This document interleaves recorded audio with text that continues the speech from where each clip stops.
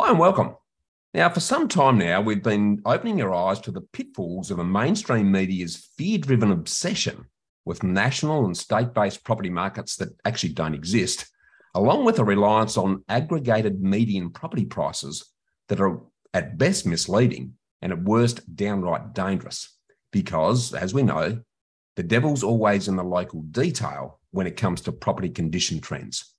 So where do you turn and what property information do you actually need to access in order to make better informed property decisions based on more relevant and more useful data? Well, to discuss this, we're joined by one of Australia's best and most respected property data analysts, Kent Lardner, the founder of Suburb Trends, who has recently released a report on the hardest 5 markets to measure house prices right now. So welcome back to the show, Kent. Thank you, Bushy. Thanks for the invite.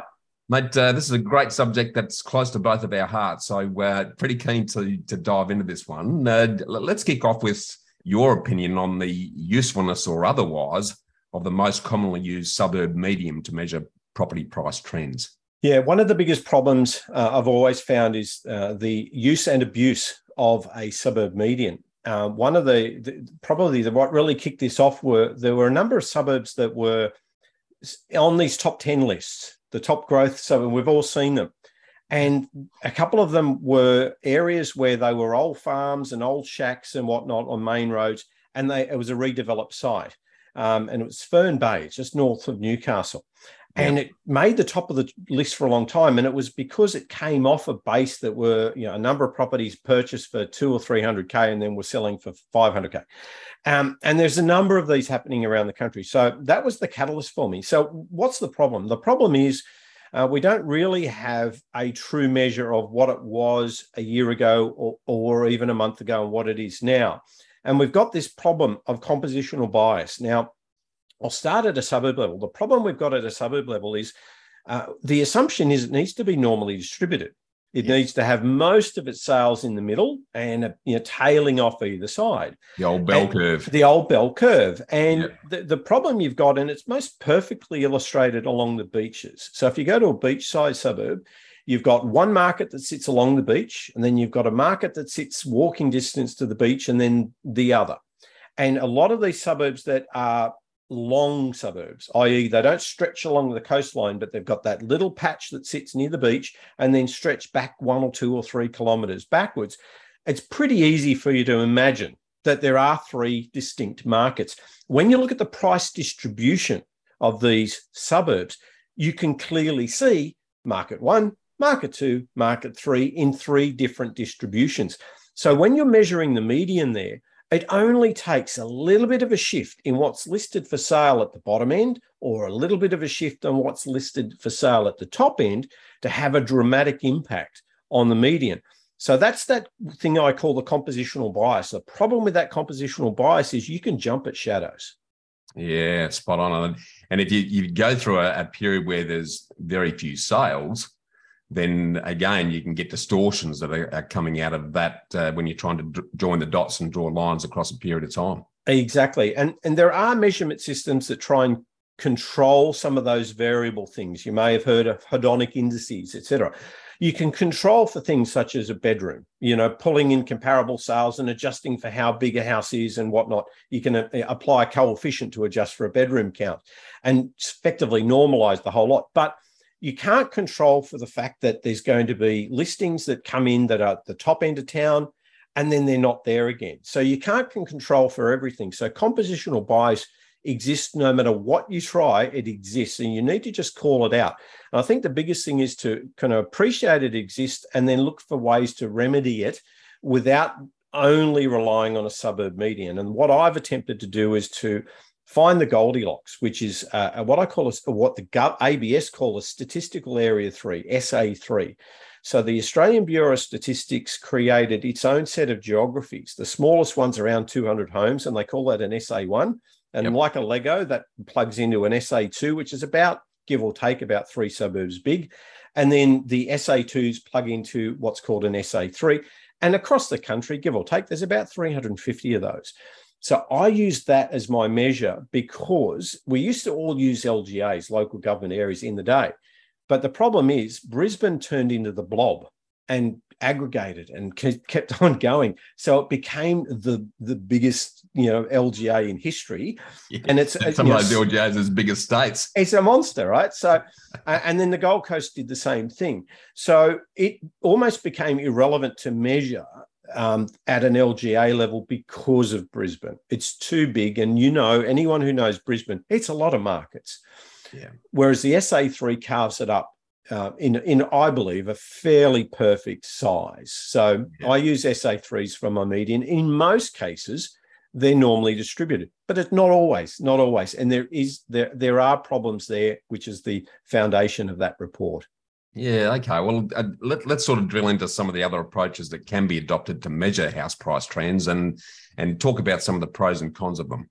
Yes, probably the one that stands out, and I tried building this, or we did build it back in the day, 15, 20 years ago, called a repeat sales index, or the Case-Shiller methodology. Now, this is widely used in the United States. What it does is it takes a property and then tracks its history through time.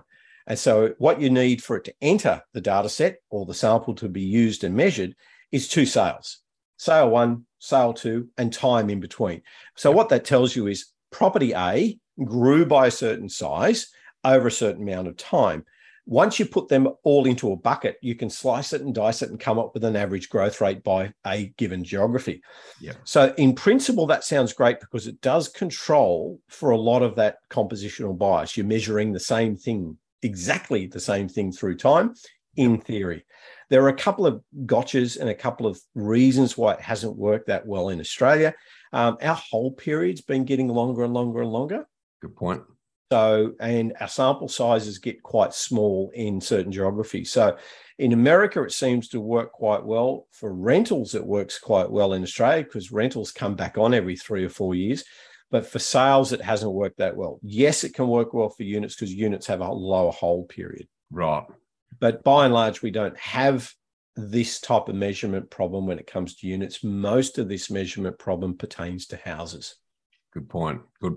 Any other approaches then, and the pros and cons of those? Yeah, the other approach is the hedonic index, or the hedonic approach. Now, I won't mention any particular brand or any company, but the approach there is similar to the way an AVM works. Effectively, if you pick the same sample of properties, is one method, and you use an AVM to value that same sample of properties through time. And then you measure that median. That controls for the fact that there might be sales that come in that bigger or smaller than that house that you're valuing with an automated valuation model. And that is automatically adjusted for. So that's that hedonic adjustment. And then if you control that sample through time and you hold the same properties through time, you get a little bit of the best of both worlds. You get the best of the hedonic, you get the best of the repeat sales, but none of these are perfect. Yeah, okay. So picking amongst those, which do you believe is the best and most useful method to apply? Look, I like the simple SA3 median. The reason why I like to use it's because it's easy to explain, so there's no smoke and mirrors.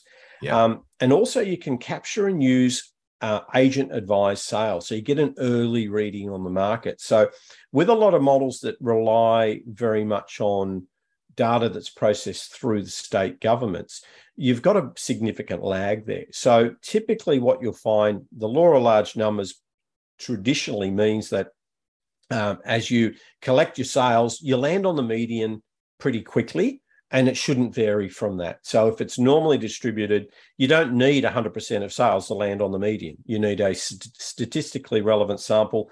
And in most cases, agent advised sales do represent more than 50% of total sales. So agents will push their sales out there quickly. You can collect that and measure that at an SA3 level and arrive at the median very, very quickly. Yeah, I like it. Well, let's have a look at the report that you've recently released. What are some of the hardest housing markets to measure this year, and why, Ken? Yeah, so this is a snapshot in time. So I did this report as of listings in August. So what the call out here too is that this volatility varies month to month. So what was relevant and what is relevant for August is not always going to be guaranteed for the future months. So as of that particular time, here's a couple of call outs. I'll list down the areas and I'll drill into a couple of them specifically. So we've got Brisbane inner city, Yep. Broadbeach, Burleigh, so we're in Queensland, eastern suburb south, which is Sydney, Port Phillip down in Melbourne, and the Southern Highlands. So the nice area of the Southern Highlands in probably, I don't know, about an hour and a half west of Sydney. Got it. Maybe 2 hours. So the one I wanted to focus on specifically, Broadbeach, Burleigh, this is really interesting. What I tried to do is measure, I come up with a measurement system to tell me if that compositional bias existed or exists at the SA3 level. Okay. And the best I could come up with was to say, here is the SA3 median. Let's split the suburbs into above the median and below the median, and then count their listings. And therefore, if I see a significant shift above or below or into those suburbs that are above the median or below the median, that will give me a reasonable proxy for what type of bias might be in the measurement in the months to come. Yeah, so here's Broadbeach, Burleigh, Mermaid Beach and Broadbeach waters were above the SA3 median. And they had a reduction in listings against their so effectively the 6-month average. They had a reduction of 10. But the suburbs of Mermaid Waters, Miami, Burleigh Waters, and Burleigh Heads, they had an increase of 19 listings. So it was quite a significant shift there. So quite an imbalance between the above and the below. So I'd expect that once those listings end up selling, there's going to be a compositional bias down to give me some level of artificial decrease in that price for that particular market. Yeah, it's interesting. And the sort of buyer or seller intentions behind the properties in terms of their values, you might get those at a higher price point who are thinking, well, we'll just sit tight, we'll hold, and then others at the lower that are more active. Is that having an influence, do you think? I have to make some assumptions as to that, because the idea would be that I could get on the phone and call the agents. That's what I'd love to do. I just don't have that time to do it, but that would be the ideal, because I can describe the what what's going on, but the why ultimately is really the discussions with the buyers and the sellers. I have an assumption. I've always held the assumption that the blue chip markets, especially, people will hold. They don't have to sell. They're smart people. They're in a multi-million-dollar property for a reason. No, it's a very good call, mate. So for those that have, you've really captured their interest, where can they get a copy of the hardest 5 markets to measure house prices report? Yeah, it's a free download on suburbtrends.com. Just go to the homepage and scroll down. Yeah, awesome, mate. Look, really want to thank you again for these very timely insights, Ken, and thanks again for joining us on the show today. Thank you, Bushy. Awesome, Ken. Well, here is yet more evidence that trying to read the tea leaves of property trends and basing your property decisions on non-existent property markets that revolve around suburb median price movements is likely to be close to meaningless and misleading. So if you want to tap into much more relevant and useful data, take advantage of Kent's complete suite of property reports that you can access now at suburbtrends.com. Stay with us for more here on your place for all things property, Realty Talk.